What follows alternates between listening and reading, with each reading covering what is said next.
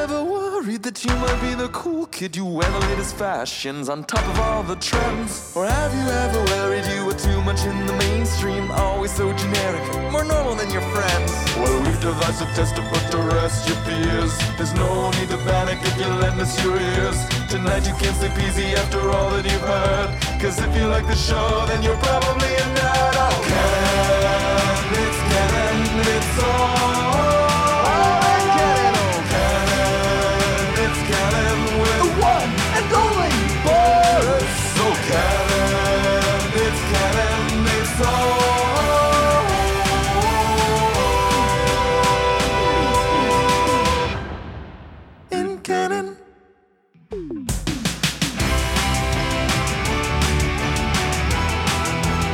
Hello, everyone, and welcome to a new episode of the It's Canon podcast.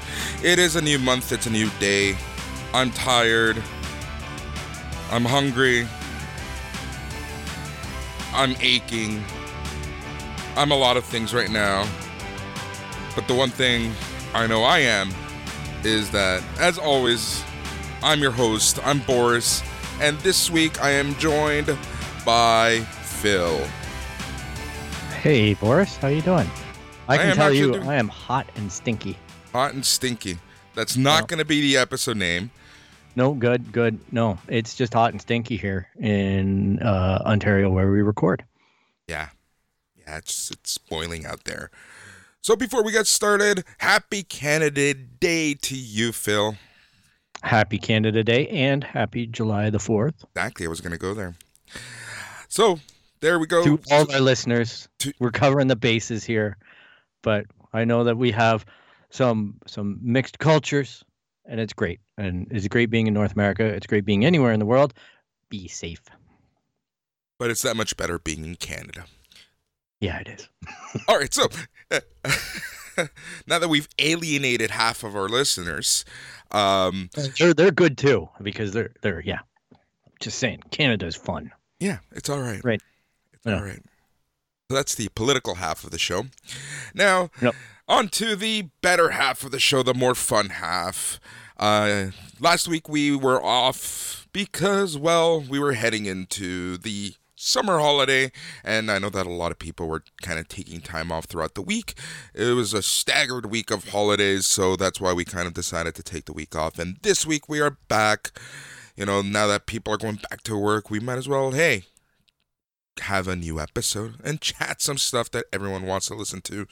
So this week we are going to be talking about all things news, and then we're going to talk about everyone's favorite debate, digital versus physical.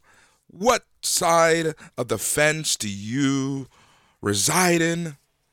Well, we're going to talk about that a little later, but to get your juices flowing, think about that, send us your feedback, listen to what we have to say, and let us know what you think.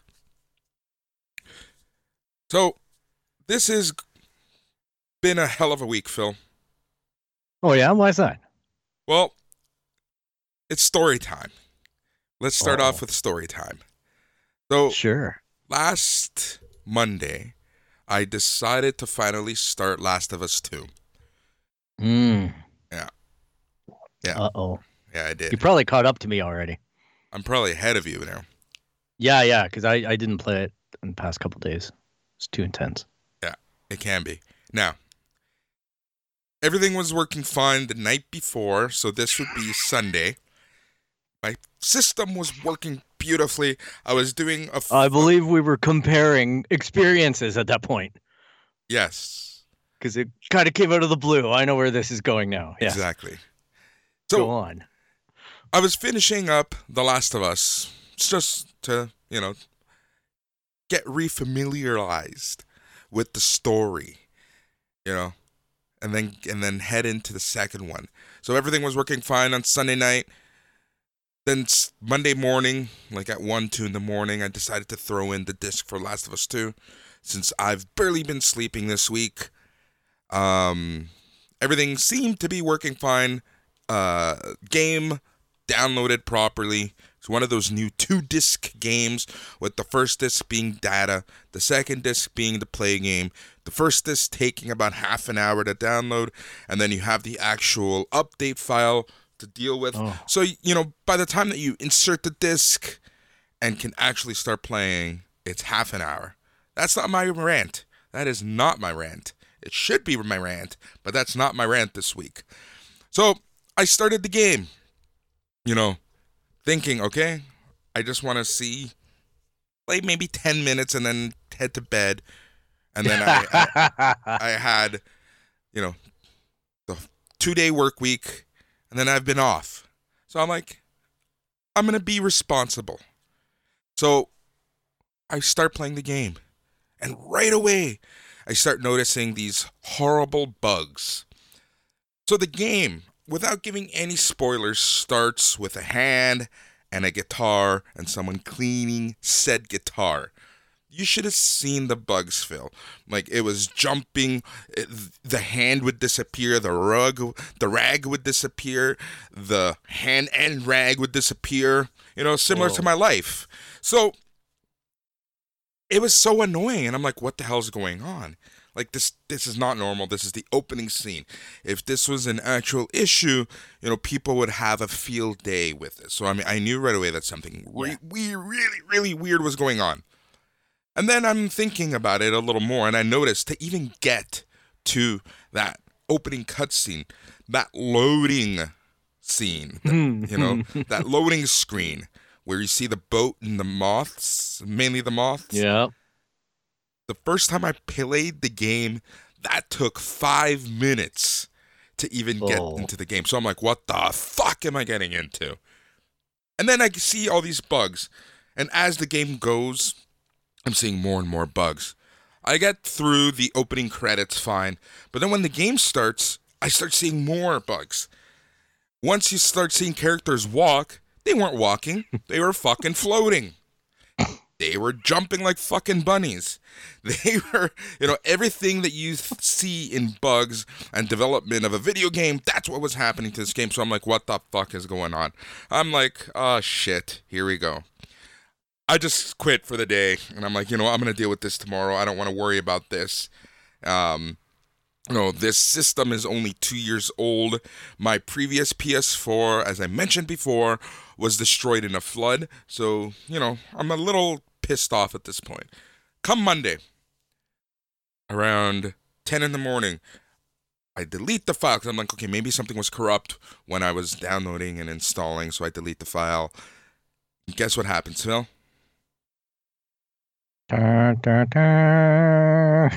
No, even better. It works. However, same issues. Same fucking issues.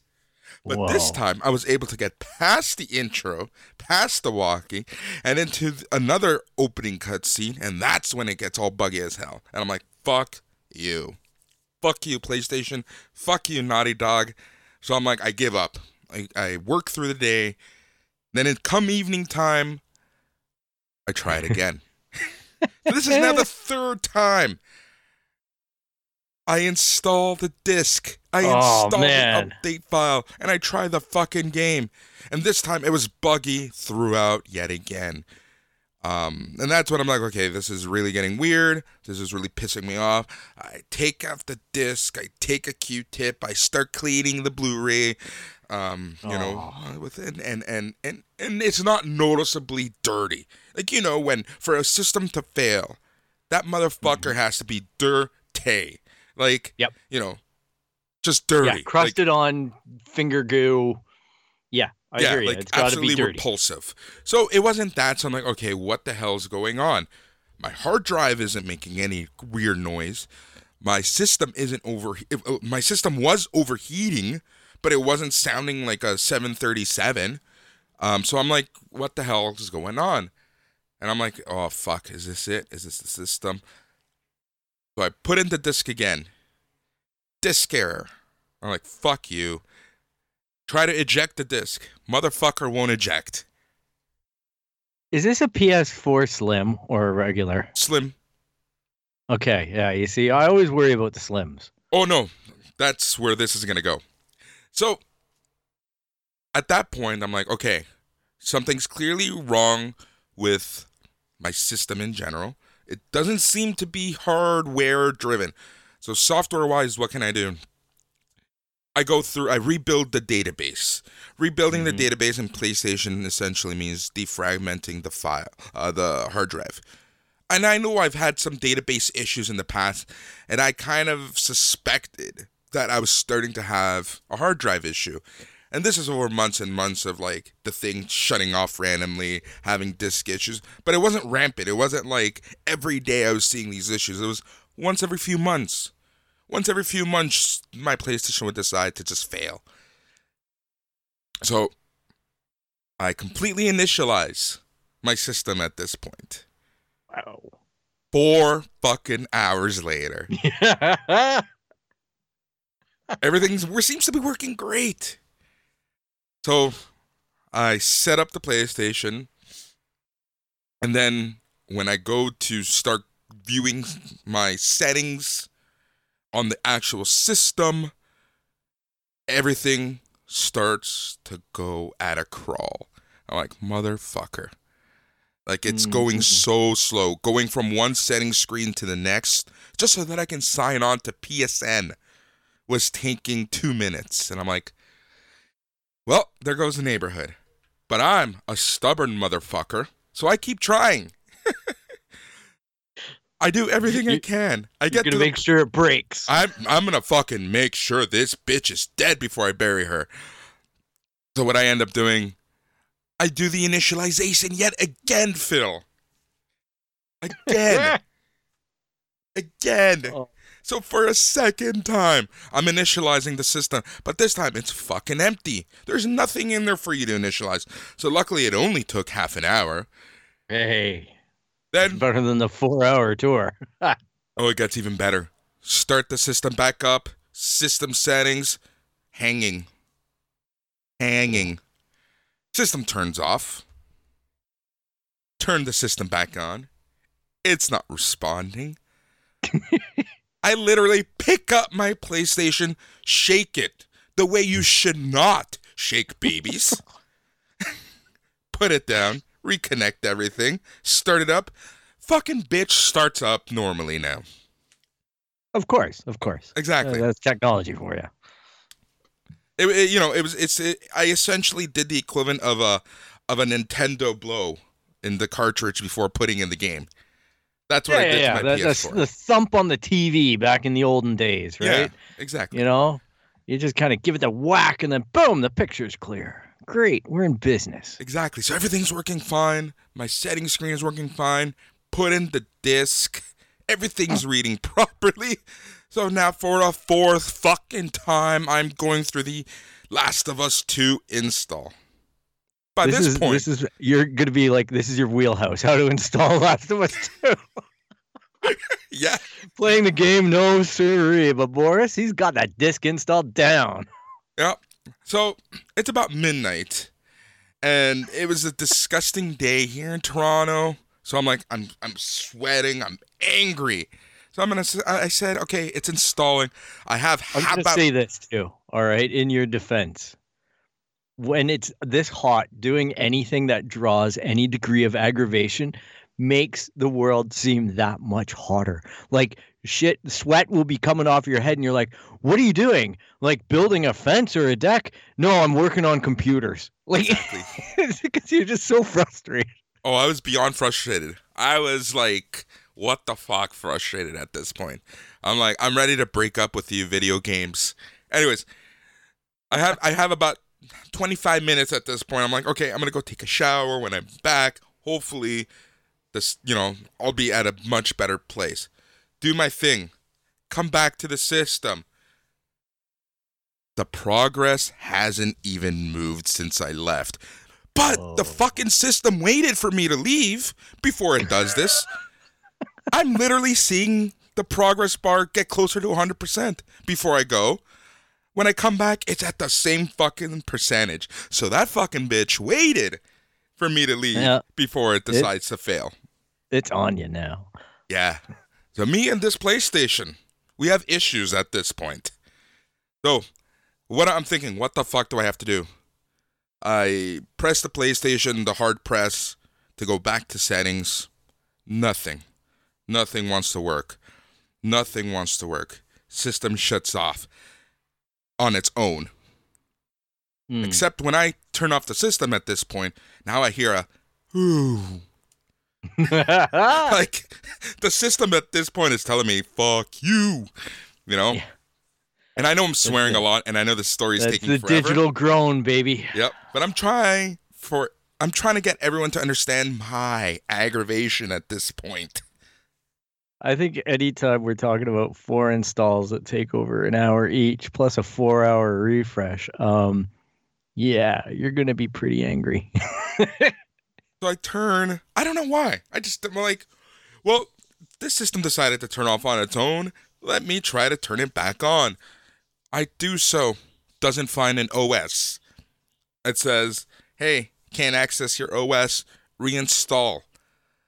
At this point, I remember I don't have any USB sticks because I lend them out to people like an idiot. So I'm like, what the fuck can I do? So I MacGyvered a USB stick out of my camera memory sticks, and I had a thumb drive like card reader.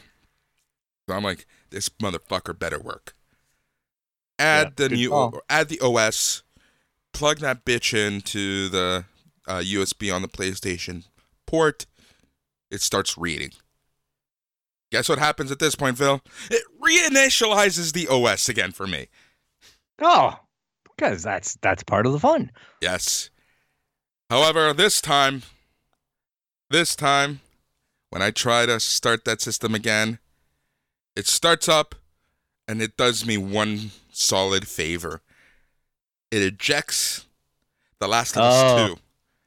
Nice. So it says, here you go. Here's your present. At the same time, fuck you. Shuts off. At least it ejected that disc, man. Exactly. It's the worst feeling when you got a disc in one of those drives, man. Mm-hmm. Because you're like, is it jiggly? Is it breaking? What's it doing? Yeah. And I know we're 17 minutes into this story, but I want the listeners to understand the frustration I was going through. So, I believe we got it, man. At this point, I'm like, fuck it. What the hell's going on? Try to turn on the system again. At this point, I'm not even getting past the PlayStation screen. It turns on. Nothing is showing on the screen.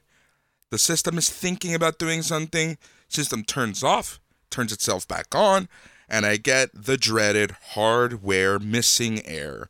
So I'm like, well, my disk drive is fucked. So at this point, I'm going to play Electrical Engineer. Open up the side panel. It's really easy on the Slim to get to the hardware, or to get to the hard drive. So hey, props to Sony. I think on the original PS4, I'm glad to hear on the Slim, but I have Pro, and the Pro is very easy to get to that hard drive. So props to them for that. Yeah, yep, exactly. So I'm like, okay, maybe it's just disconnected. Let me make sure that thing is properly put in. It was still the same issue. So I'm like, well, it's about 3 a.m. at this point. Been trying for over 24 hours to play The Last of Us fucking 2. I've seen the intro about 4 times at this point. I've installed it 4 or 5 times at this point. I've done 3 initializations. I've MacGyvered a USB stick. And I'm like, you know what? I'm a very technical person, but I'm throwing in the white towel at this point. So I'm like, okay, clearly there's one of 2 issues going on. One of 3 issues. Blu-ray disc, hard drive, or the actual SATA board that reads the hard drive. 2 of those 3 I can fix. That SATA board I cannot. Though I know you can, but personally, I've never done anything like that. You're gonna have to get somebody to do it, or replace. Because let's just face it though, too. With all these systems now, everything's integrated on the motherboards. There's no components anymore. That's like it's like you got hard drive, disk drive, and then motherboard. So anything on the board when we're talking about fixing is really, your nightmare. Yeah. You're just better off buying a new one. Exactly. So I was looking at prices for PS4, and then I remembered our conversation from 3-4 weeks ago. And I'm like, well, am I going to buy another PlayStation 4? Or shall I just wait and rely on backwards compatibility to play these fucking games on PlayStation 5? So there's my use case for backwards compatibility. Well played. Well played, Sony. Well played. Well played. You heard me. You did something to my system. And now I'm paying for it. So, no. I priced out a new system. The system has gone up in price. How is this humanly possible? Because of COVID-19. I don't know. Fuck. Because the demand's super high on all the Nintendo Switches and everything like that. Because everybody now is stuck at home gaming. And the more that these, Last of Us 2, 4 million copies in like the first weekend. Yeah. Like, come on. Yeah. It's ridiculous. Come on. It's ridiculous. 4 million.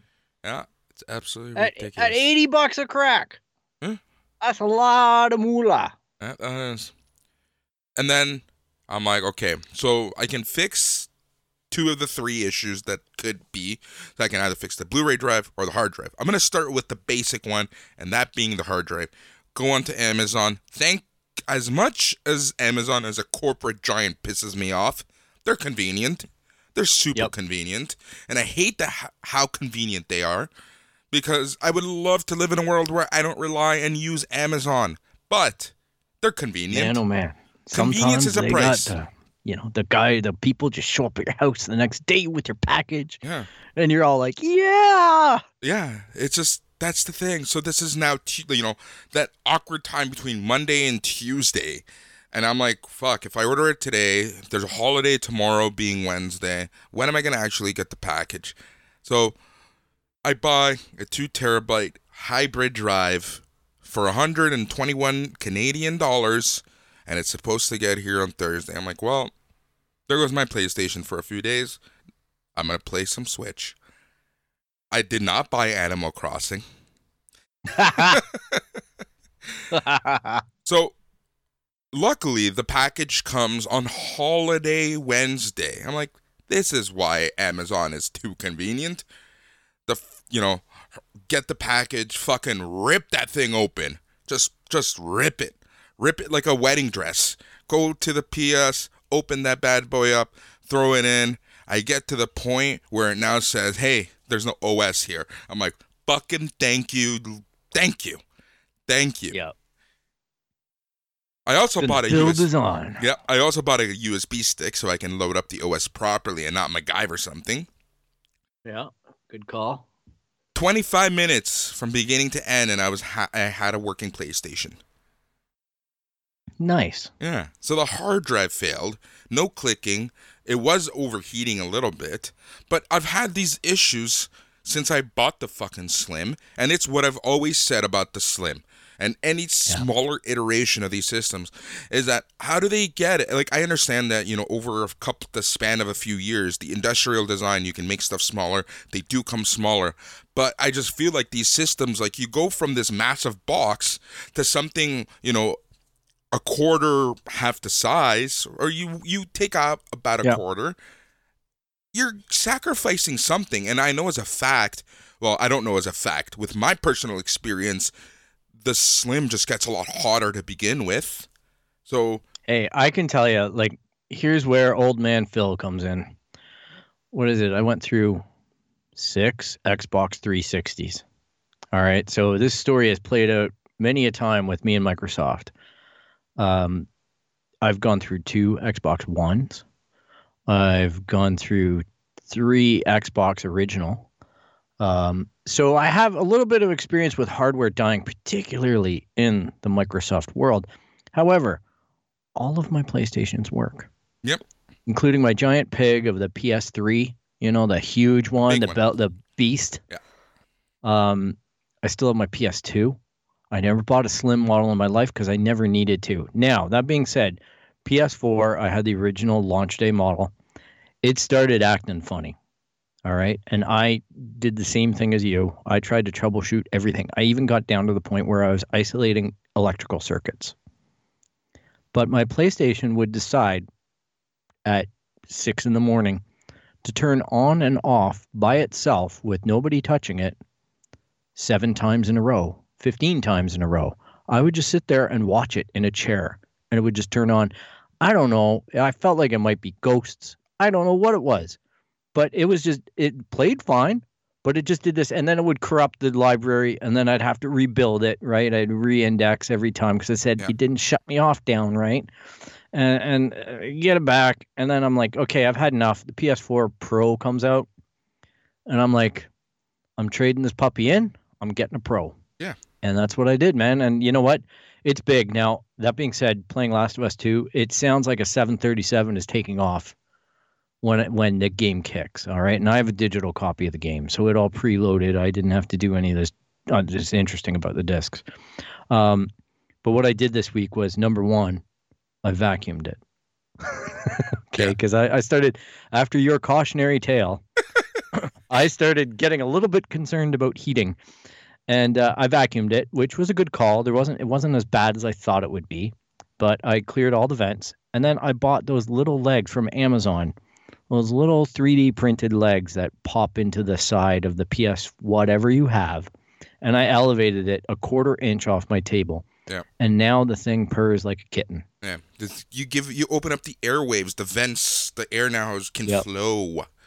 It's still going at like Mach speed. Like it's still under duress when it's playing this game. Yeah. Like it's definitely complaining. But it's are not now becoming like trying to overpower my 5.1 surround sound. Yeah. Now you're not under duress playing it. What? Oh, I'm freaked out all the time. Well, here's the thing. Well, playing Last of Us 2, yeah. But here's the thing. Like, yeah, but it is comforting. You're right. Because now I'm not as worried that the thing's going to smoke up and just go. Yeah. You know what I mean? It'd be tough. Like right now I'm noticing, I don't know if anybody else out there has noticed this, but for a while there, YouTube stopped working on the PlayStation. You couldn't sign in. And now you can sign in, but all the tabs work great. But whenever I go to my subscriptions and start watching content off my subscriptions tab, it's slow as shit. It's unmanageable. It's to the point now I turn on my Xbox to go to YouTube and get my content. Yeah. It's really weird. There's some funny stuff happening in PlayStation world with Google and YouTube and all that stuff. All the people are farting around with the code in the background. I blame you, boys. The other thing there is that a lot of these companies don't like playing nice with each other. So Yeah. Well, that was an interesting thing that happened with not being able to sign in, because basically YouTube was combating it with, well, pick up your phone, grab the video that you want to watch, and then cast it to your PS4. Yeah. That was the way you could get around it. And I'm like, well, that's just not convenient. I just want to sit here with the controller and click on what I want to click on. You know what I mean? And then it started getting me because I was going to get so pissed off, and I didn't want to switch all my inputs and everything, even though it is pretty easy because I basically bought boxes to do everything. So I started like just watching YouTube on my laptop. Yeah. And then what happens is you start commenting on stuff, and then no, that's when YouTube gets bad. I just want to watch the shit, agree or disagree, and then not really get into an internet argument. Exactly. About having an opinion that's basically harmless. Exactly. And to some person, it's like, oh my gosh, how can you think that?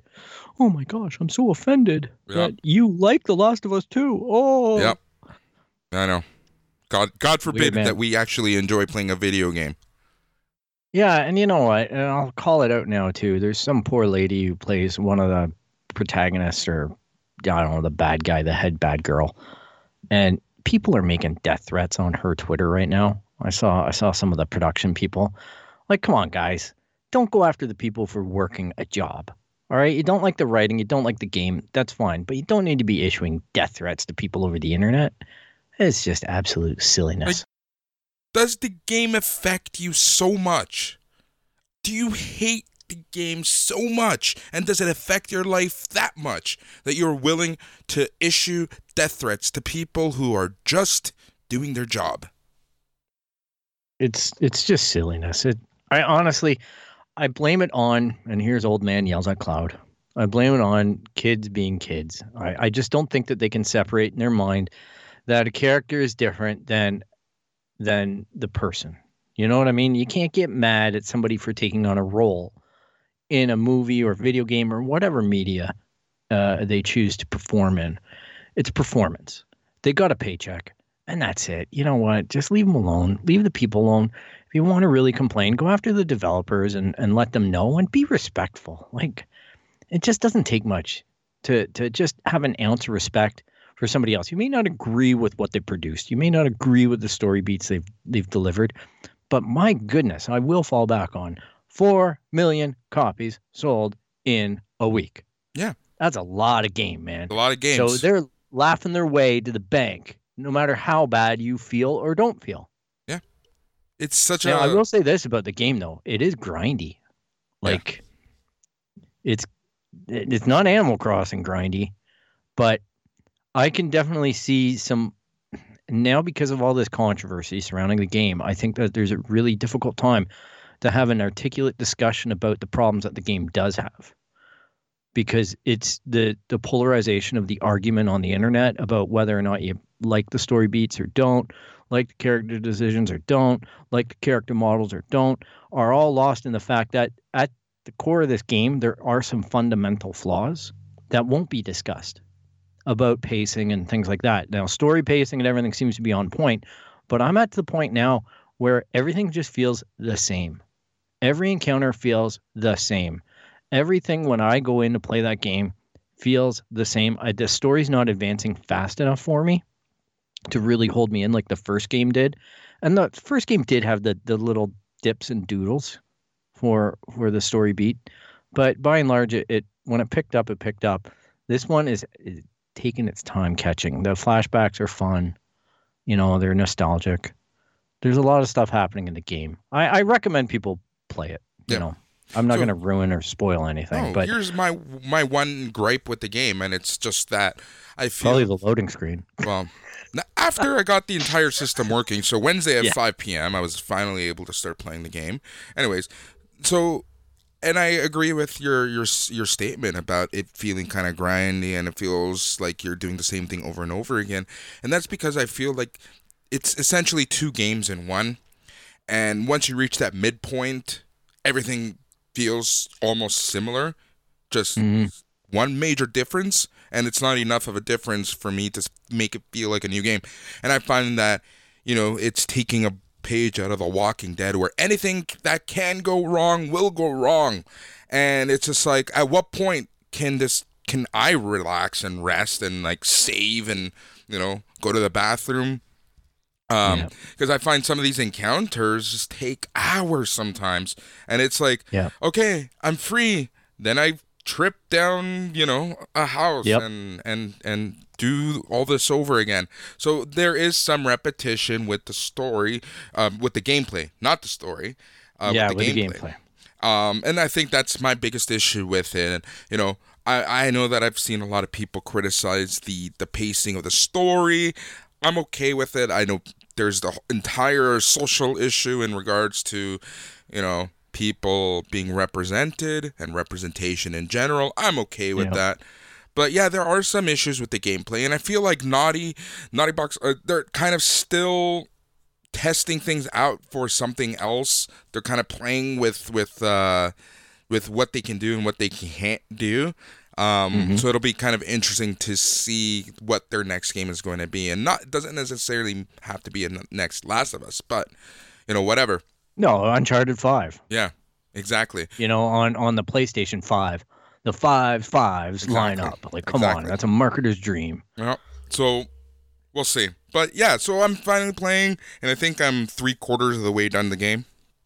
And like I said, I think I'm about a quarter, honestly. Yeah. From the way I look at the Rad Brad's kind of YouTube channel, he paces very similar to me in his plays, and I'm on like part 15, and there's 50 parts. Yeah.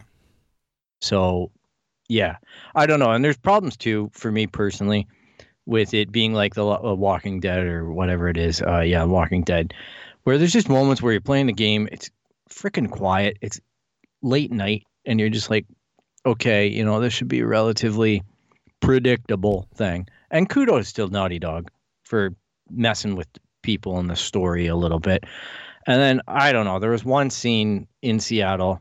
I can't tell you much more about it other than the introduction of tripwires. And that nearly blew the pants right off me because it scared the shit out of me so bad. Because in 5.1 surround sound and DTS, that happened, and holy cow, it was sleepless in Toronto. Yeah. There's two parts that got to me. So that's one of them. First time I stepped on a tripwire, because at night I play with my headset because I want to listen to the full experience and I don't want to wake anyone up. So I play with my headset. So there was that encounter, and then when you're introduced to the new type of quote unquote zombie. Those floaters. Oh, the other ones. Oh, maybe I haven't met them yet. Maybe not have.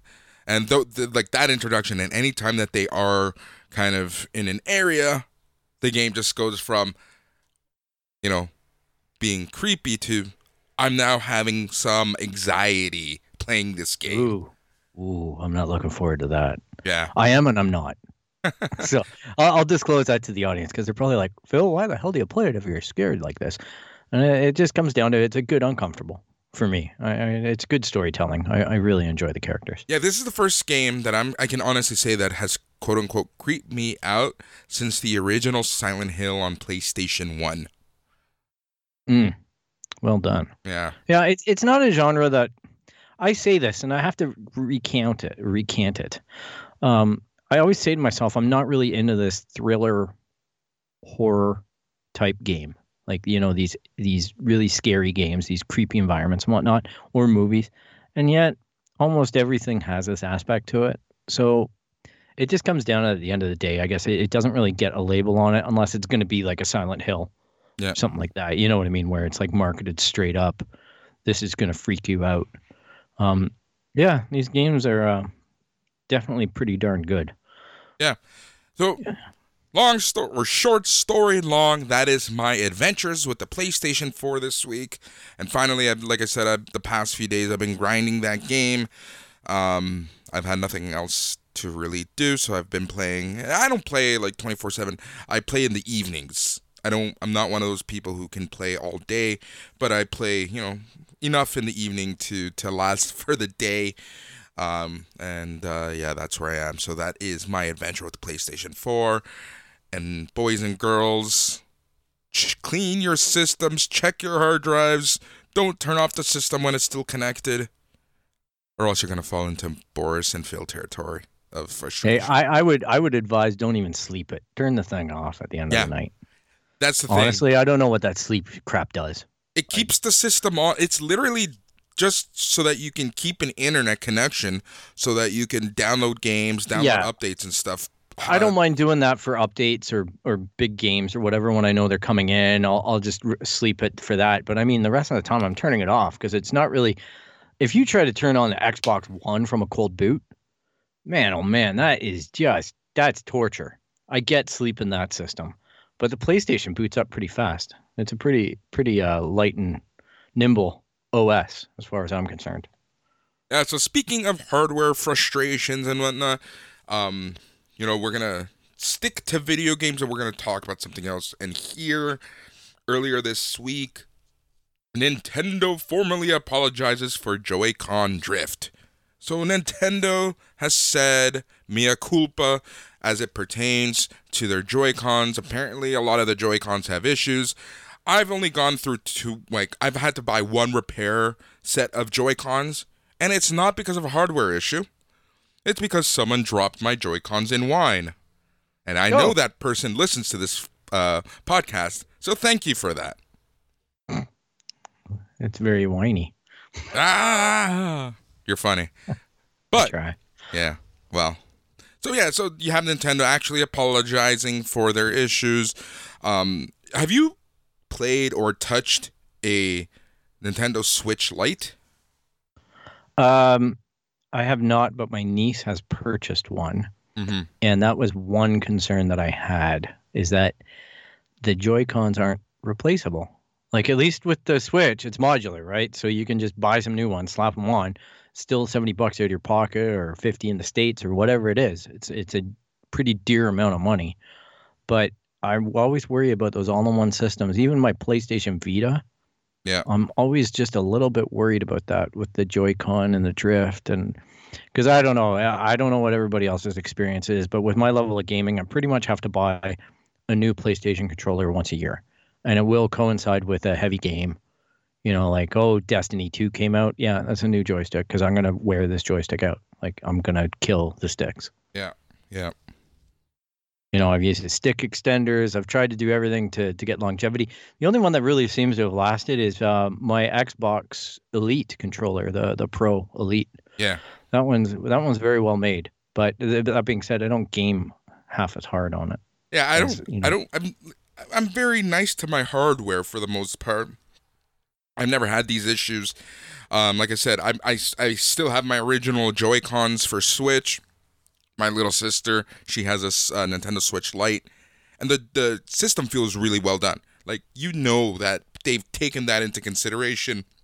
Good. And it's a lot better. It feels good. It even has a proper D-pad on the left side, as opposed to, you know, the four separate buttons. So thing. Yeah, so apparently you can get a Joy-Con now with a D-pad. But yeah, so there's a company that actually has some good customer service as opposed to other ones. So sticking with video games, you know, we saw and we've talked in great detail about the next gen systems, mainly PS5. One thing that has come to light over the past few days is the chatter on pricing of video games. Yes. So, in the States, as we talk right now, as we speak, today, this generation of gaming, to buy a new video game, at least a what do you call them? AAA game. It costs AAA title. AAA title, $59.99 in the US of A, $79.99 here in Canada. Well, for PS5 and Xbox Series X, there's going to be a $10 jump in price. So for a new release in the US of A, you're going to be spending $69.99, beautiful price. And in Canada, you're going to be spending $89.99 for a new title. And Best Buy has released the pricing for NBA 2K1 for pre-orders. You can actually pre-order it now for PlayStation 5, and that is the price. So, $10 increase. How does that make you feel? Not good. Now you're paying $100 a game now. Yeah. Well, you know what? Already, you go and you buy the game digitally in the store or whatever. You probably are going to be buying add-on content or a deluxe version, so all the add-on content is given to you at a slight discount. If, like, I'm reasonably sure on most of my games, like, I go, hey, look, Borderlands 3 is out. Let's get the whole kit and caboodle. You know, $119. Buy it all. I'm not going to have to worry about purchases all the way through or downloads, things like that. I'm going to be able to game with my friends and get the stuff done. So games are already pretty dear, but this puts it up another $10 to $20 Canadian, right? Like, it's just getting out of hand. Yeah. It's becoming very selective. And I think there was something I was watching this week where they were talking about the video game industry and the amount of money, you know, like Last of Us 2 and whatnot are developing, and then examining the actual industry of video gaming. And I think that they came to some conclusion that the video game industry makes twice as much as Hollywood does. Yeah.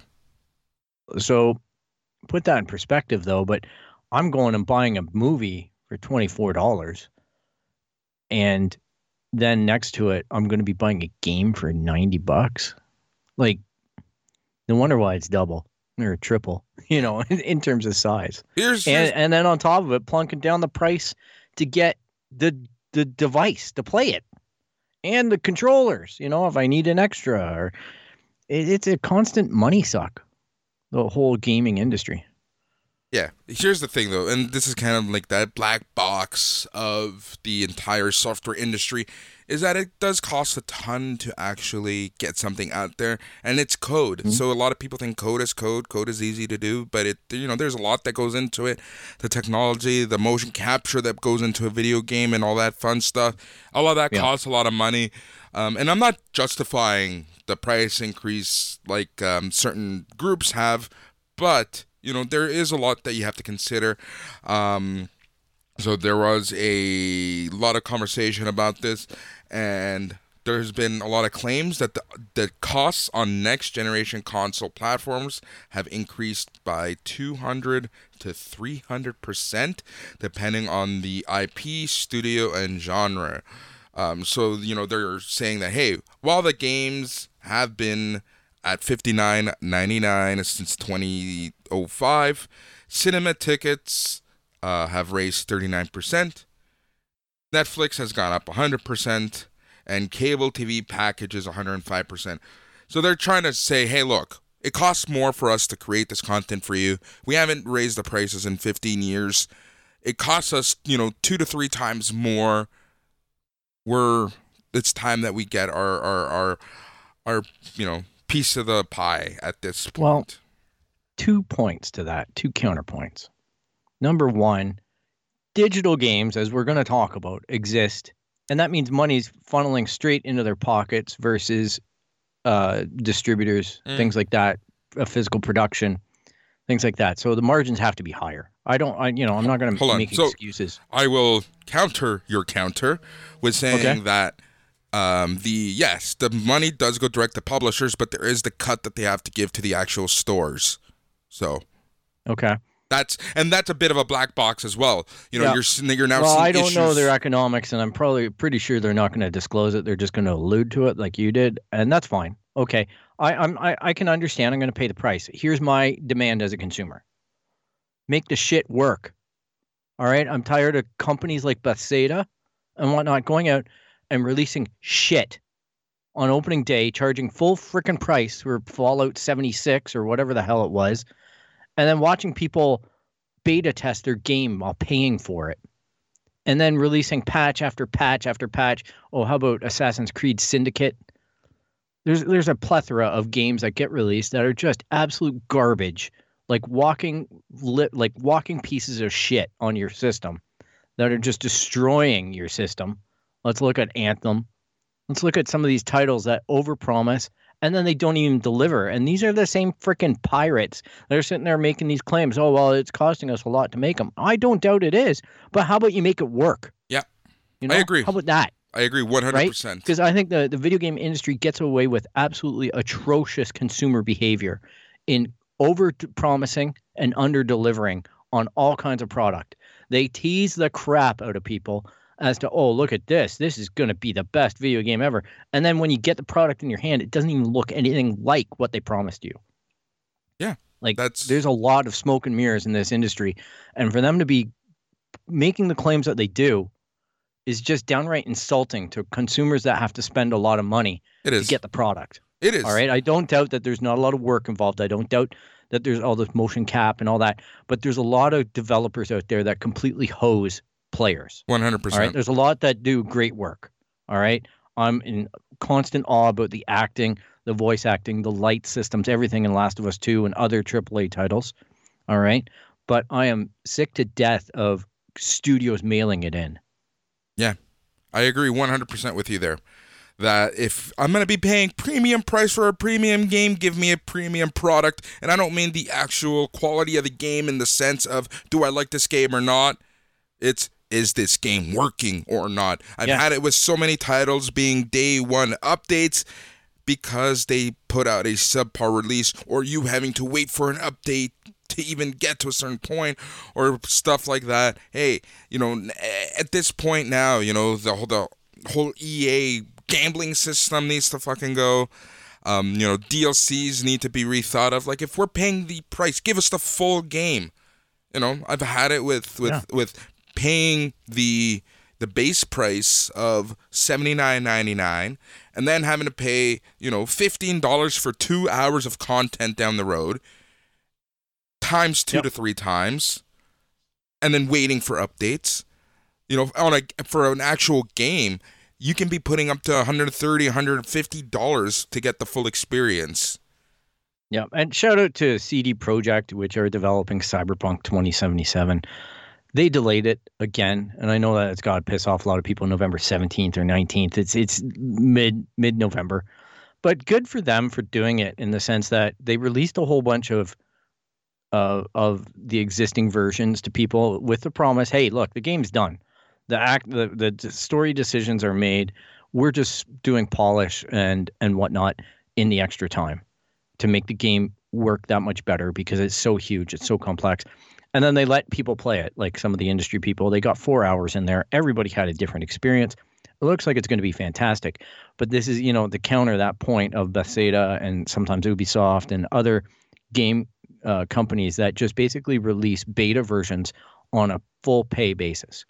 You know what I mean? Apologize to people and say, hey, look, we're going to refund you 50% of your cost because this game doesn't even work.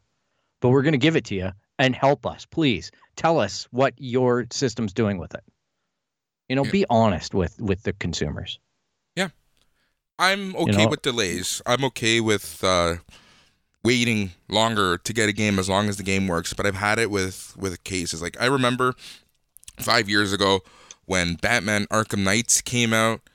It was so unusable for the PC that they had to pull it from old stores. Ooh. Like, how bad is that? How bad not good. Is that? Not good. Yeah. It's just the optics of that is ridiculous. But gamers allow that to happen. But here's the thing about gamers. And I know I'm going to get a lot of flack for this. Hey, take all your anger about representation in your game, about, having lesbians in your game. Take that anger and put it and actually criticize the studios for the quality of the game that you're getting. Yep. I'm okay, for the record. I'm okay with the decisions they make in these, like Last of Us 2 or whatever, because it's their story to tell. It's not for me to tell them how to tell the story. Exactly. They can make whatever character decisions they want. They can depict them however they want. If I don't like it, I'm not going to buy it. Plain and simple. All right? And if I'm really going to be upset or there's something offensive in it, like, sure, okay, somebody's got to call it out, but I don't know. It seems like there's a lot of fence sitting on this one. It's really made a mess of a lot of the review channels.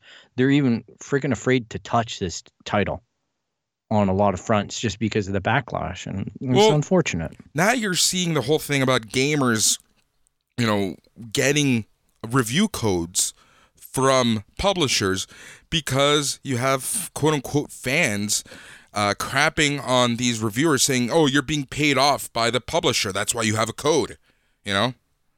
So it's gotten to the point where, as a reviewer, they're now picking and choosing what content they release.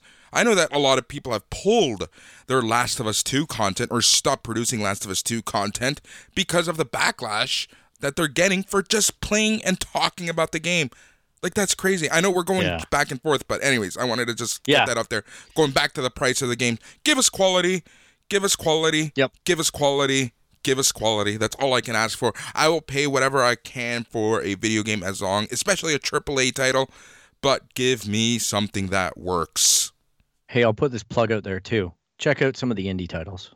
You know what? They don't charge the AAA prices. A lot of the times the game is great. And I know there's a lot of indie stuff out there, but usually on Steam and on the PlayStation stores and Xbox, Microsoft store, the cream rises to the top. And I love my AAA titles, but I'll tell you, when I get a good indie game, I enjoy that too. I dig it. Same. And knowing that the money goes to those developers or those small studios, really makes a difference too. Outer Wilds, stuff like that, man. It's good. Yeah. So. Yeah. What else we got in the neuse, man? How about Mixer going down? Yeah, Mixer. So Mixer. Wow, how the Quake just fallen, and how even, this is great news for Twitch in the grand scheme of things, but Mixer is a platform for a lot of gamers and streamers to put out their content. It likes to think it is. Well, it was. It is. It was. Was it? Was it? Yes, it was. It tried to be. It was doing fine. It was doing fine. Okay. Okay. I know a lot of people that have made the switch, so it was doing fine. Yeah, fair enough. Yeah, it was definitely getting it.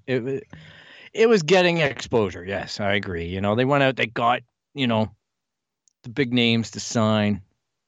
They got everybody in there, the Ninja. They got everything going. But yeah, they just up and pulled the plug. Yeah. And just said, yeah, we're going to Facebook. You got a month to clean up. Make sure you don't poo in the corner. Yeah. Microsoft basically said they gave the big F you to all streamers. No heads up. No one was told anything before. But 2 weeks ago, Microsoft says it's shutting down the streaming platform to partner with Facebook Gaming. But hey, here's this link that you can sign up for Facebook Gaming now with some perks. Yeah, like $2,500 signing fee or whatever it is for the big streamers. Yeah. Oh my, come on, man. Yep. It's insulting to the streamers out there. Yep. It's a community that I've been trying to pay more attention to, and I feel for them, man, because they make a living off of stuff. But it's so hard when you're making a living off of other people's systems, right? Yeah. Because they ultimately control and make those decisions. They're made in a boardroom. It was funny. There was some kind of controversy about some social unrest within Mixer. Like there was some racist comment that was made by management or something, or a claim of it. You know, it's not saying that anything's being investigated or whatever. Then boom, like 3 days later, Microsoft is like, oh, and we're selling it. So, you know, Facebook is going to go, oh, we don't know anything about that. And everybody's just going to wash their hands and say, no, there's nothing happening here. It's just a streaming service and we're out of that business. So we won't talk about it. And Facebook will be like, oh, we inherited it. And that was not part of it. Yeah. So starting July 22nd, all Mixer sites and apps will redirect users to Facebook Gaming. You know, and a lot of streamers who were able to monetize their content. Apparently, Facebook Gaming has says that they will quote unquote honor and match all existing partner agreements as closely as possible. I love that statement. As closely as possible. Yep. Honor and match all existing partner agreements as closely as possible. That's just bullshit talk for we're going to make some major changes to how you monetize and how you get paid. But we're not telling you that now because we haven't figured this out. Because we want the numbers. Yeah. It's just ridiculous. I love it. And you know what? Like, on top of it, let's just pull in another news item. Facebook advertisers boycotting Facebook.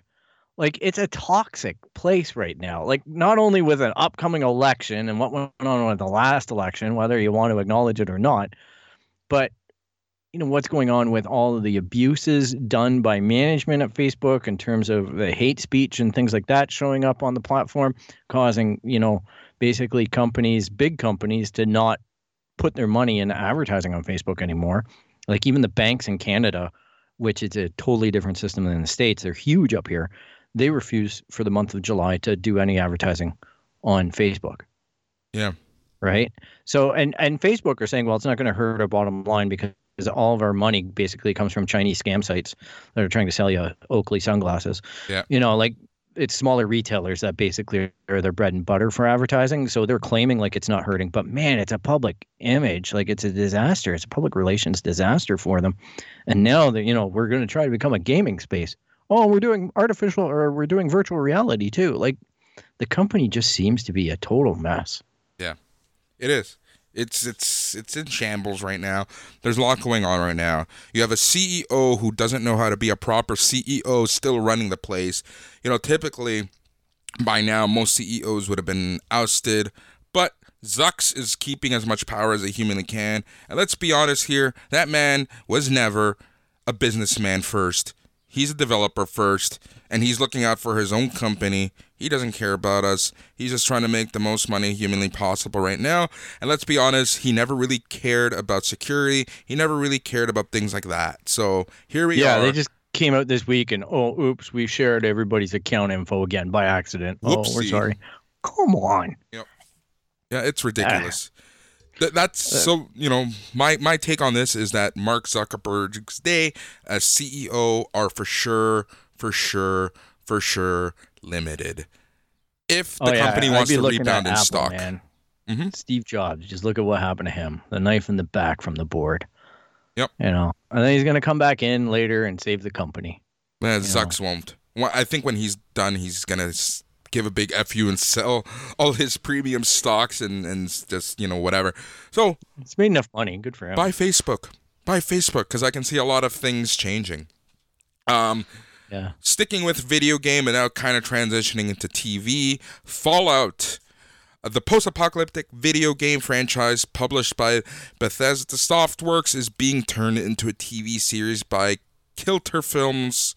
That's the production company of Jonathan Nolan and Lisa Joy, who you probably know of Westworld fame. But unfortunately, the first season will be unwatchable because it won't be complete, and they're going to have to rewrite it 3 times.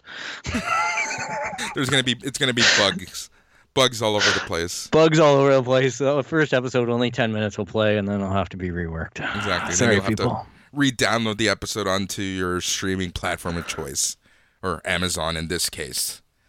Man, oh man. But it's a good franchise. I'm glad they're doing it, man. I'm glad that they're attempting it. I don't know. Like, Westworld for me is weird. It started out so fresh, so fun. I mean, I'm of the age that I remember the old Michael Crichton Westworld movie. All right, so that was in my span, and see it reborn, to see it on HBO, and then the second season got here, and all my friends, we all were like, "What is going on? This is getting real dark, really heavy. I don't enjoy watching this, but it's kind of like watching a train wreck." The third season, I haven't even finished it. It's out there, man. They're doing things, and I applaud them in one sense, because I'm thinking maybe I'm just missing it. Maybe it's just over my head. Maybe I'm just not capable of getting into this. But all my friends that used to watch it, they don't watch it anymore. They don't talk about it. It's not just you. It's not just you. Yeah. I don't know anyone. They used to have a cover that was embedded into each episode in the first season. Like there was a 9 Inch Nails song or a Nirvana song or whatever that was covered in the old Westy kind of theme. And it was awesome. We'd talk about that. We'd talk about everything that would excite us. And now, nothing. There's no chatter. It's just dead. Yep. So I hope that they have a better run with Fallout. I know that they're still working on Westworld, so hopefully that comes back. Some great actors, great actresses in that franchise. It's just, unfortunately, it's a case of another TV show that started off so strong because they had so much time to write the plot, and then they were forced into writing things more quicker, faster. Yeah. And I don't know, this happens so often in TV. And the funny part, as I'm saying that, and this is why I was stalling a little bit, because I started thinking, wait, Westworld was delayed because they wanted to make sure that the story was right. Yeah. So it was a long break between season 1 and season 2. Yeah, I remember. And season 1 was just a masterpiece. It's absolutely. I thought it was going to be like, bigger than Game of Thrones, and yet they share the same fate. And that's something that we're going to be talking about in a few weeks, is TV shows started off strong, finishing off flat. We can list shows like Lost, Smallville. Heroes. Hopefully not Snowpiercer. Oh, I think Snowpiercer is on a train track. Going off the cliff. Okay. Snowpiercer talk. Yep. 1 second. This was my transition into Snowpiercer, by the way. Okay, great. Did you pick up that map that was on the wall of the train track? Yes. I kept on staring at that and thought, this is the stupidest thing I've ever seen in my life. Yeah. Why do you literally need to go to every continent in the world on a train? I just don't get it.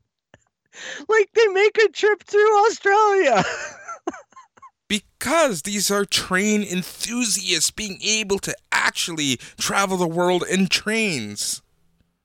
I actually came to that kind of conclusion, Boris. But I know what train hobbyists are.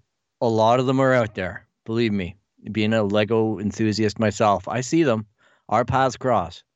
It's a TV show, man. The last 2 episodes have just been weird. Like, I already knew that where it was going, man. Like, it feels like the CW. It does, just with the better actors, I guess. I don't know. It's barely holding it together, but it can pull it. Here's the thing: it's moving fast. You know, we're what 7? This is going to be episode 7 this week. 7 or 8. Yeah. So the show started off episode 1. You had talks of Revolution of the Tailies, the third class, and then it turned into a whodunit. Then the whodunit finished. Now we're back to Revolution, conspiracies, and whatnot. You know, and now we're into the backstabbing portion of the series, and it's been crazy. But you know sounds like Riverdale on a train. Take that back, you bastard. Take that back. You never speak ill of a Jennifer Connelly project. Fair enough. Yeah, I do feel bad about that, but man, oh man, it's just getting, like I say, CW-ish. It's just feels like it's kind of lost in its writing. But that being said, there's a movie that's apparently got quite a fan base. I'm looking forward to watching that with Chris Evans. Yeah. Maybe this is a story that should only be told in 2-hour setting. Don't know that it's got the legs for a miniseries, but are you saying they got the talent? You don't think it has the tracks for it? I don't think it's got the tracks, baby. There you go. So no, but seriously, I think the issue with that I have with the show is that how are they going to get season 2? It's already been renewed for season 2. So how are they going to extend the story? And here we are mid-season. We don't know what's going to happen. But when you think about it, they're in a 1,001 cart train traveling around the world. How much can happen in a straight line? Are there sections of the train that has like aliens? Are the tailies going to be separated, when they eventually fuck up the revolution? Yeah, what? Get this, man. That train, in the last episode, they admitted that it was 10 miles long. Yeah. 10 miles. Yeah. All right. Jennifer Connelly goes to the back of the train to address the tailies, do some work, and then she's up in first class, seemingly instantly. Yeah. All right, that 10-mile walk in stiletto heels could not have been comfortable. That's on a awesome moving train. That is how awesome Jennifer Connelly, or in this case, Melanie Cavill is. She's a boss. She can do a 10-mile hike in heels in no time. It's just the disclosure of it is what I'm not objecting to the fact that the physics issues exist. All right, I get to move the story and whatnot, you have to work around that. I get it from a storyteller's side. But when you specifically draw the attention to the physics in the episode, and then you completely ignore the physics in the next scene, I'm like, man, that's some crazy shit writing right there. Like, that's the stuff that's starting to get to me. And I knew it was going to get to me. I knew this movie or this show was going to become a train wreck. Oh. Ah! I knew you'd like that. The dad humor comes out. Oh, that's my favorite part of this show. But yeah, so what's funny is that I'm going to keep on watching it. We'll see what happens. It's funny because we talked about Snowpiercer, the movie, way back when in the original iteration of this show. It's a good movie. You should watch it. Yeah, I downloaded it on Crave, on the Crave app. So it's showing on Crave right now. So makes sense. And Chris Evans, you know what? He does a good job. I like him. Captain America. Everything he does, I seem to like. Knives Out. He was awesome. Knives Out, man. He was awesome in Knives Out. He was awesome. It's funny because he plays such a good douchebag. Any movie that he plays a douchebag, in Scott Pilgrim, Knives Out, he just knows how to play such a good douchebag. So here's some cool video game news and TV news. Breaking Bad's Giancarlo Esposito will star in a mystery game project. So he says it's supposed to be huge. And this is the guy who played Gus Fring on Breaking Bad. And he's also in The Mandalorian. and he says he's working on a huge video game, but he's not allowed to say about what. Hey, I think we're all thinking and wanting it to be Star Wars, because did you see the news this week? This is probably related. They've come out with the Mandalorian book. They're going to novelize it. There's going to be a young adult novelization. There's going to be the art of the Mandalorian, which I'm super excited because I do collect the concept art. So, yeah. So we'll see what happens. And as well, they're talking about, there's some wild rumors sitting out there about Star Wars, about, I don't know, maybe changing up the last 3 movies and maybe trying to redo them or wind it back a little bit. So it's getting kind of crazy out there in Star Wars land, and with any actors that kind of touch it and come up with these statements that say, I'm not allowed to talk about this. It's interesting because the rumor is that Jon Favreau is going hammer and tongs against Kathleen Kennedy in the back about creative control and what has been done to the franchise. Here's the thing. You can't undo what they've done. Yeah. You can't. I don't know how you retcon it. It blows my mind. You introduce a multiverse. Yeah, and you can't cheapen the storytelling. That's what I mean. I get it, and I'm not trying to say Marvel is cheap or DC that do these multiverse things, but that's a fabric that they wove into the comics. That's exactly it. It's there. It's substance to the universe in order to have diversification. Otherwise, these stories would exhaust themselves, and we're done. All right, so that's that. But in Star Wars, we've had 9 films, which is a lot.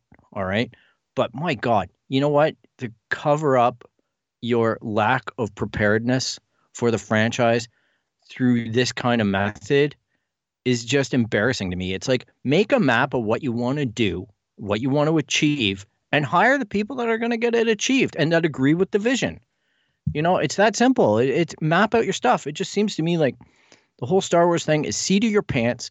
They're throwing all the shit at the wall to see what will stick, and Mandalorian stuck.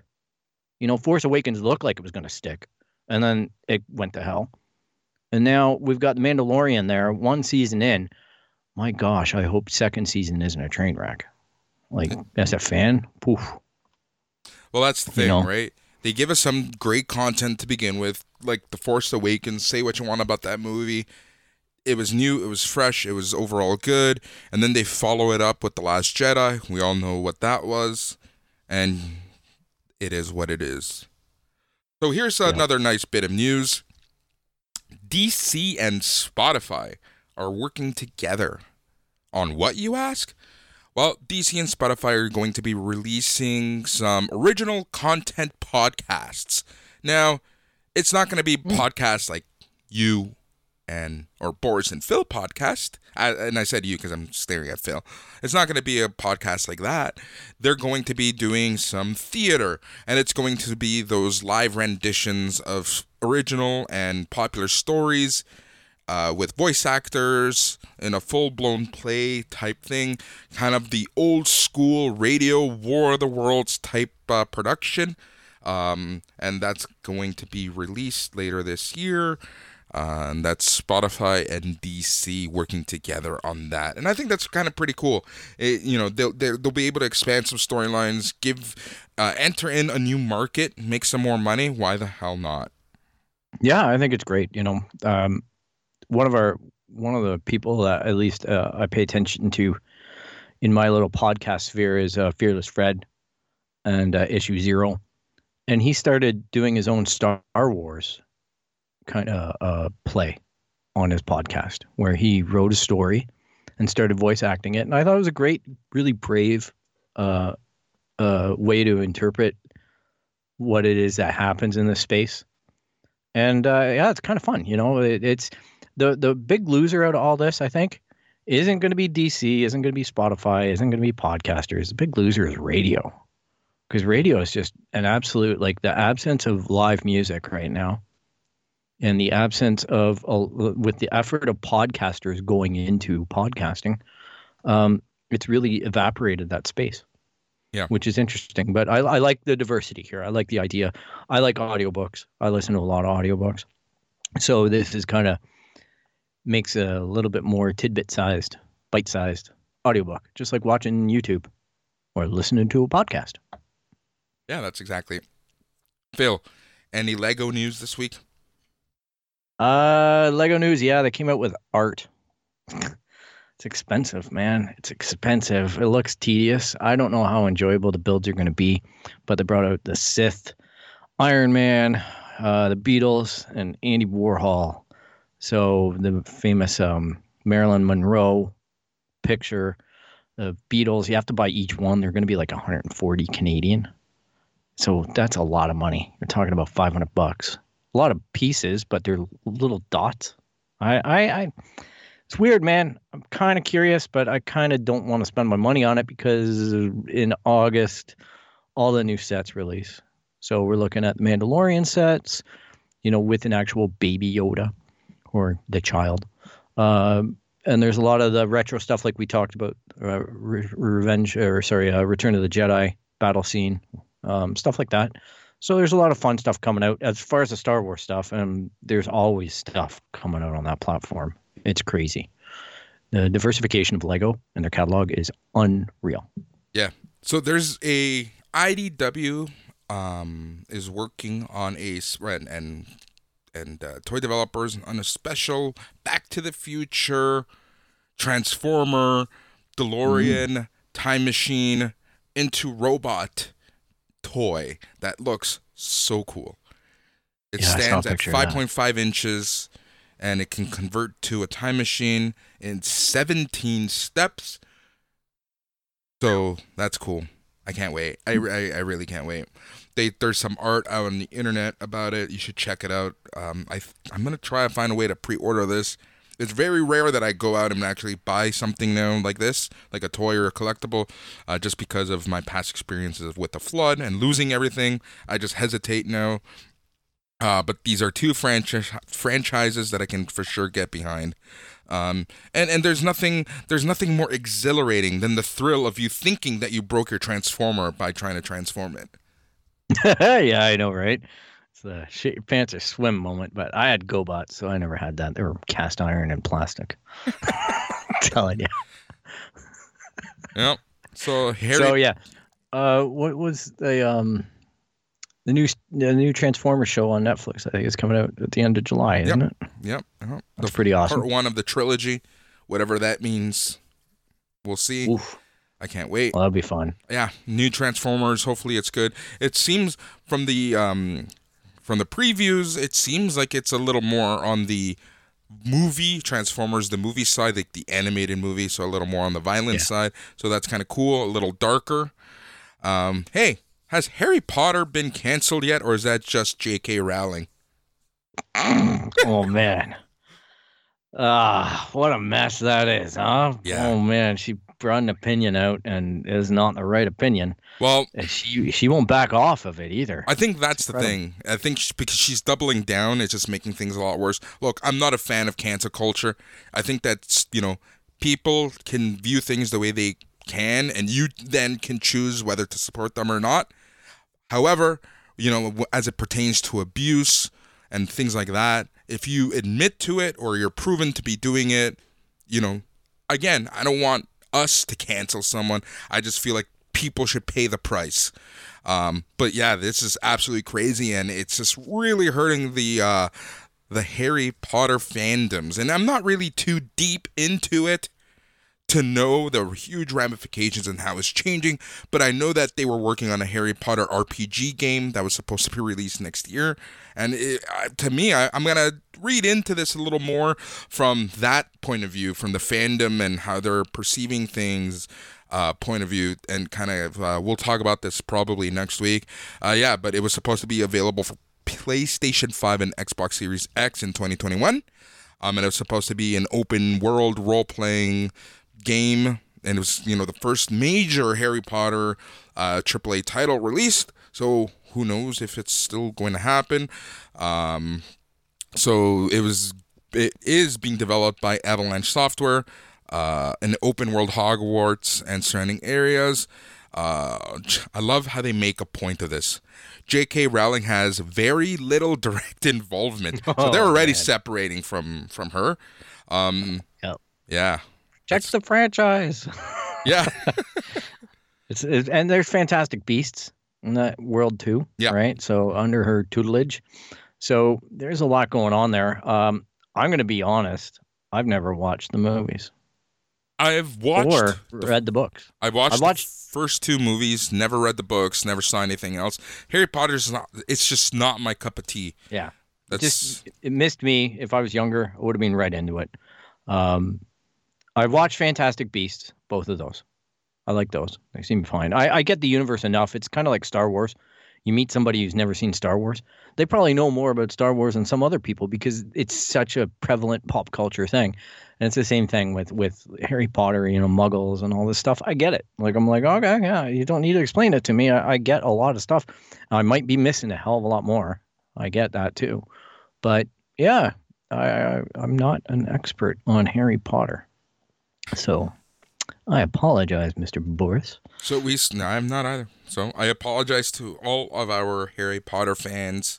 And let us know, are you still a fan? Do J.K. Rowling's thoughts and comments change your mind about the entire franchise? I think we can delve into that bad boy a little more in a few weeks. Yeah, I want to let the dust settle a little bit more on it and get a little more perspective. I just keep on seeing like weird headlines like Stephen King has blocked her and stuff like that. Like I just get these weird pop culture notifications about it, and obviously the original stuff that she, said. And it's too bad because there's been a lot of times I agree with a lot of stuff she says when she gets politically motivated against, certain aspects of society. And I'm going, that's pretty interesting and informed decision that aligns with me. And then something like this happens and I'll go, oof, not a good call. Not smart. Here's a fun one. Here's a fun piece of news. Michael Bay's Songbird. The Actors Union has ordered the cast not to work on a pandemic movie during a pandemic. Ooh. I don't know, man. Like, pandemic stuff, I can see wanting to tiptoe around it, but you look at games like The Last of Us 2, Division, all these, like, there's a lot of Fallout. All this stuff is centered around pretty huge world-altering events. Society has a fascination with that.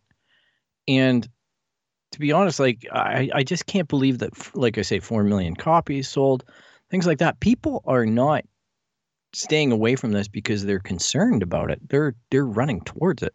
Well, with a lot of these like apocalyptic things. It's been huge. You can always create a good apocalyptic movie about whatever. But what I find interesting and the irony here is that it's a movie about a pandemic being stopped because of the pandemic.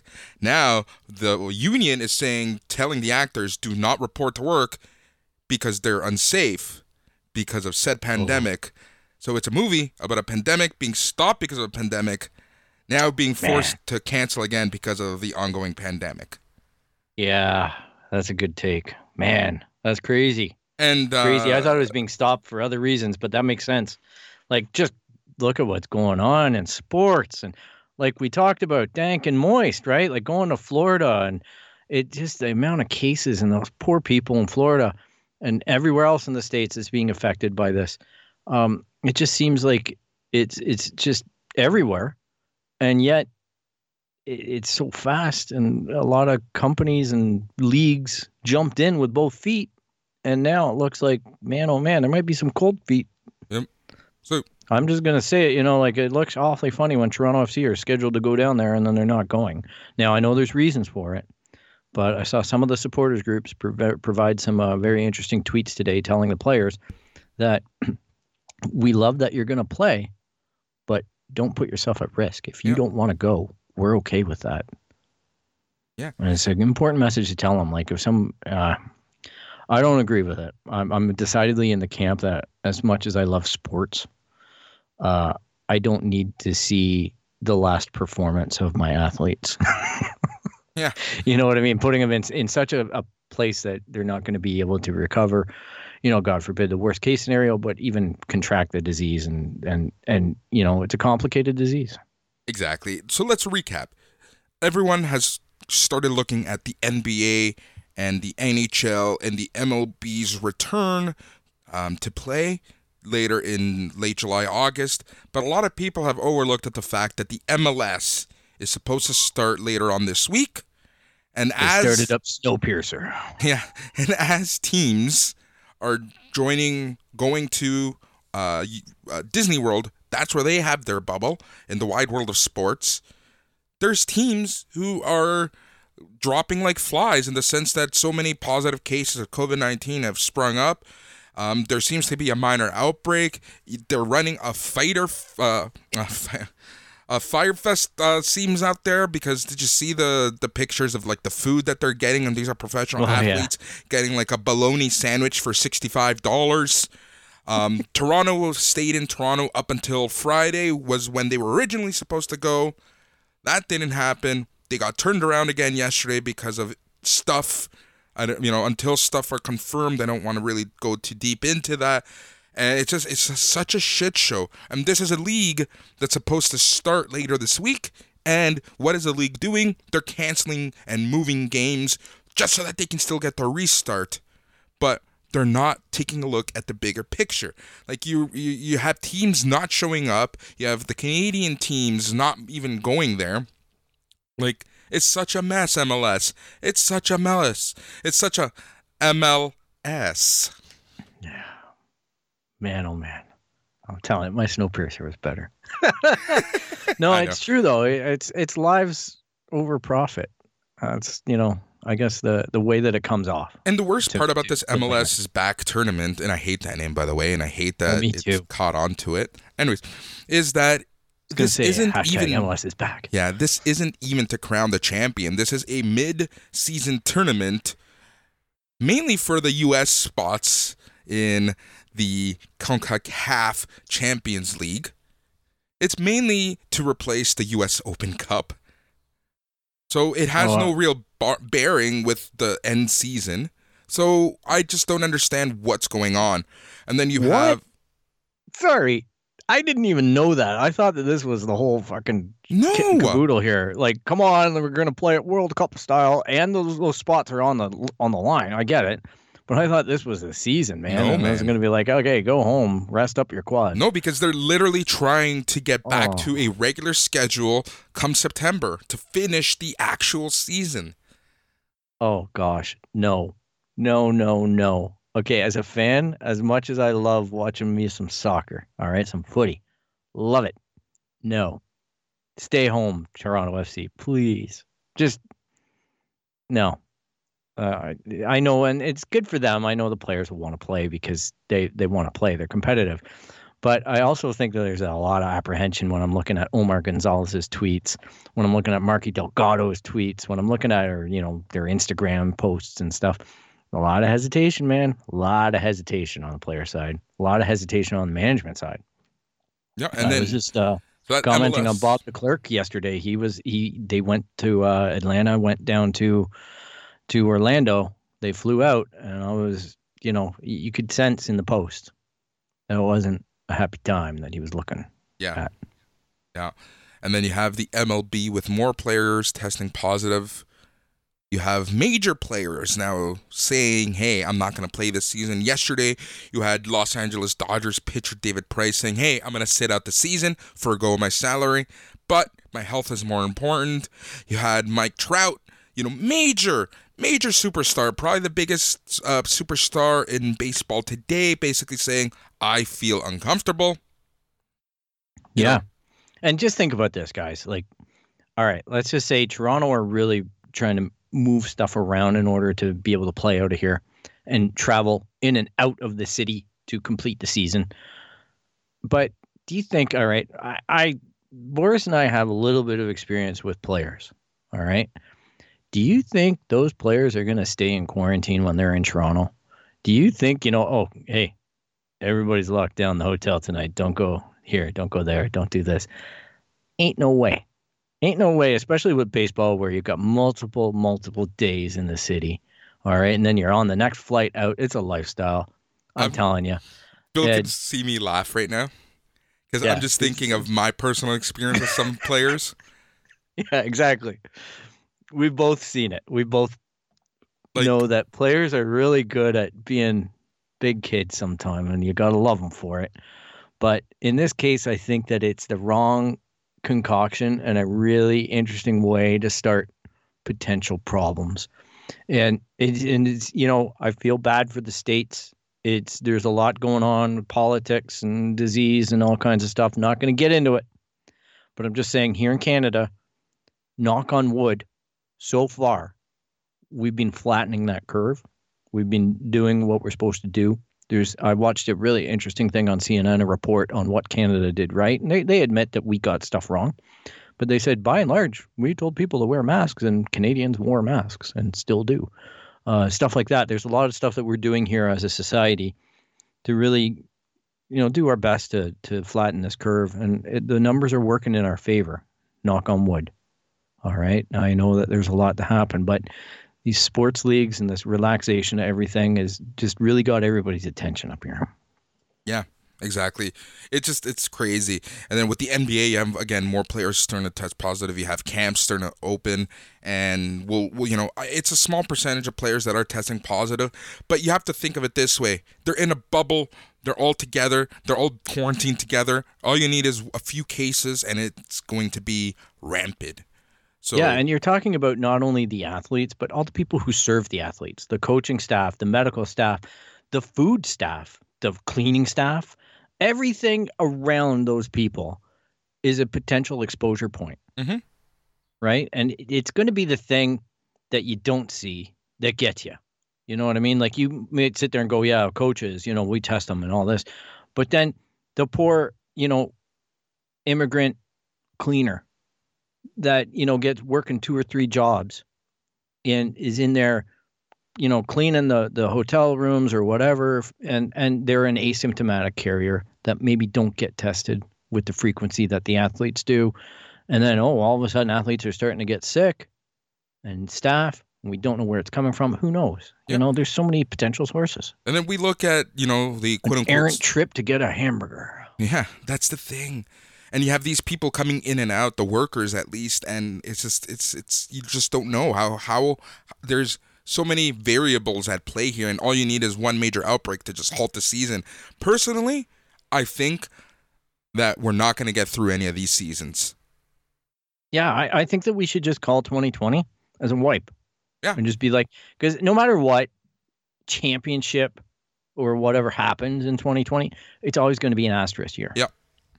All right, except for Liverpool. Congrats, Liverpool. They worked an entire season to get to where they are. That's an asterisk. Right? That's an asterisk. No way. That's an asterisk. Nah. But you're down to 5 or 6 games in this season, I'm joking. Right? Yeah, I know. It's just because Liverpool, I get it. But it's the work's being done on that end, the way the seasons go. Yeah. It's tough for hockey, too, because a lot of the season was played. Tough for NBA. But I think the right thing to do in everyone's interest is to just, put a cut on it. Here's the thing, Phil. The Toronto Raptors were second, third in the league. Third, I think, when we stopped playing behind the Lakers and the Bucks. So as a Toronto Raptors fan, it sucks because we had a lot of players' contracts running out at the end of the season. So if they were going to have a repeat, if they were going to win another championship, this was going to be their year. And it would have been beautifully sweet to do it, against the Clippers and the Lakers. But I care more about the fucking health and safety of everyone involved, And like you said, it's not the athletes so much as the poor workers who have to actually, quote unquote, serve these people and be there for these people, that they're the ones who are probably working 2-3 jobs, and you just don't know what's going to end up happening. So those are the major sports. And then, thinking and looking at wrestling, who are producing all of their shows out of Florida right now, WWE in the past 2 weeks have had several dozen positive COVID-19 tests. Dozen. How insane is that? And, You can talk about the testing that they're doing or lack thereof testing that they're doing. Clearly, they are testing people. The problem with the test is that it's a snapshot. You're still traveling back and forth to Florida. You're still, who knows where they are staying when they're in Florida? Who knows what they're doing when they're in Florida? Who knows, who they're in contact with when they're in Florida? There's so many variables at play. So when they do a test, it's a snapshot that's in that very moment. So when they perform, they might be getting a test done or checking their temperature, but you're still, there's a chance that the symptoms haven't started showing, or that you're asymptomatic and you're passing it on, and we just don't know. And WWE. You said doo-doo. Yeah, I know. And you have WWE who has allowed, not regular fans, but trainees to serve as a crowd. And they weren't allowed to wear masks because Vince McMahon. So that just adds to the exposure at this point. You had this week AEW allow fans that aren't trainees, like actual fans, but they're quote-unquote sponsors and things like that, and VIPs. And they allowed them into Daly's place in Jacksonville, Florida. So... and you're seeing full-on exposure, and these rosters, people are married to each other, people are dating, they commingle. You've had the AEW champion Jon Moxley not able to appear on Dynamite because his wife Renee Young tested positive, and Renee Young works for WWE.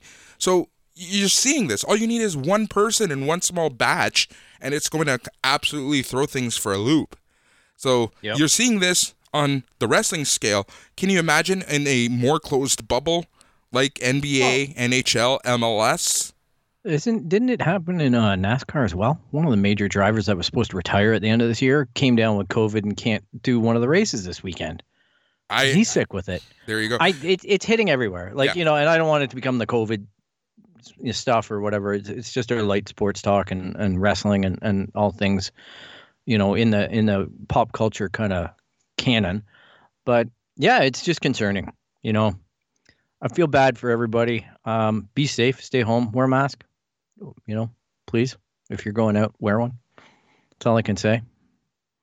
Just remember, a mask. It's not politics. It's safety. It's not. Health is not politics. Health is health.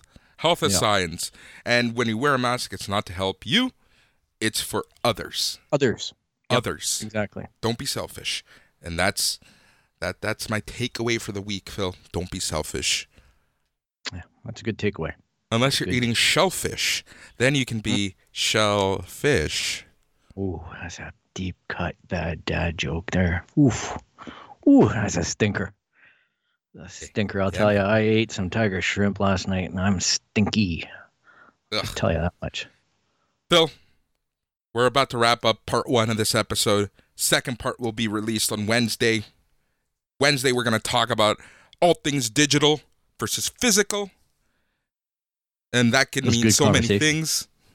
But what we mean is video games, comic books, digital music versus movies. Music, movies, blah, blah, blah, blah, blah, blah, blah. Digital versus physical.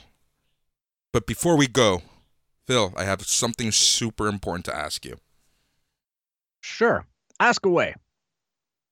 How's Animal Crossing going? Oh, boy. Well, I'll tell you, last week, I'm glad we took the break because the game started to wear me out. It's just, I've lost all focus. I don't have a house to pay for. I really don't care about getting a dog to come in and play in a concert, but whatever. But then this week, the new update. Summer is here in Animal Crossing, and we can go swimming.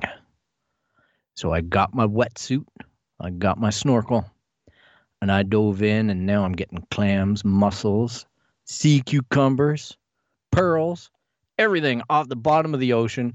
So I found a way to spend even more useless time in Animal Crossing. It is weird, man. Weird. It's just a huge time sink because swimming is even slower than walking. Right. So to swim around the island within the netting and be able to find these creatures and then dive down, scoop them out, And then the stupid part about the game is they don't let you know what your inventory is. They won't let you access your inventory, really. They whitewash it all so you can't see it. So you don't even know how much stuff you're carrying, what your run's supposed to be. So I'm formulating my plans around that. And yeah, stupid little raccoons, man. They're hand over fist making money, giving me money. I think I did a run last night that got me $50,000 or 50,000 bells. Not dollars, bells. Yeah. So bank account's looking good. 1.2 million in there now. I'm telling you. I'm buying plots. I'm introducing some weird creatures. I got this squid boy. I got some wolf guy who's into heavy metal. It's weird, man. There's some weird stuff in Nintendo land. So good on them. I just can't. Oh, come on, man. You just grind. It's just like the little penguin in Fight Club. Slide. No, grind. You just grind. You know what's really funny? I was watching that movie last night. Yeah, well, because we talked about it, I fired it up too. I found that comic online, so I thought I better watch a movie. So I watched about half of it the other night. Yeah. Edward Norton, man. Best Bruce Banner. Yeah. Yeah. All right, Phil. How can our listeners get a hold of us? You can find us at www.itscanonpodcast.com, on Instagram, Twitter, Facebook at It's Canon Podcast. Email us at the show at itscanonpodcast.com, or subscribe via Apple Podcasts, Spotify, Stitcher, Google Play, really anywhere you find any app that does podcasts. If you like what you hear so far, make sure that you show some support by clicking on the subscribe button. And just remember that this show is made possible by listeners like you. So thank you. Thank you indeed. Thank you, everyone. And that is a wrap for part 1 of the It's Canon podcast. We talked all things news, all things everything here on the It's Canon podcast. Part 2, we're going to talk digital versus physical. If you're up to date in your podcast listening, that episode's going to be released Wednesday, July the 8th at noon. It's going to be a good one. Thank you, everyone. Stay tuned, and good night.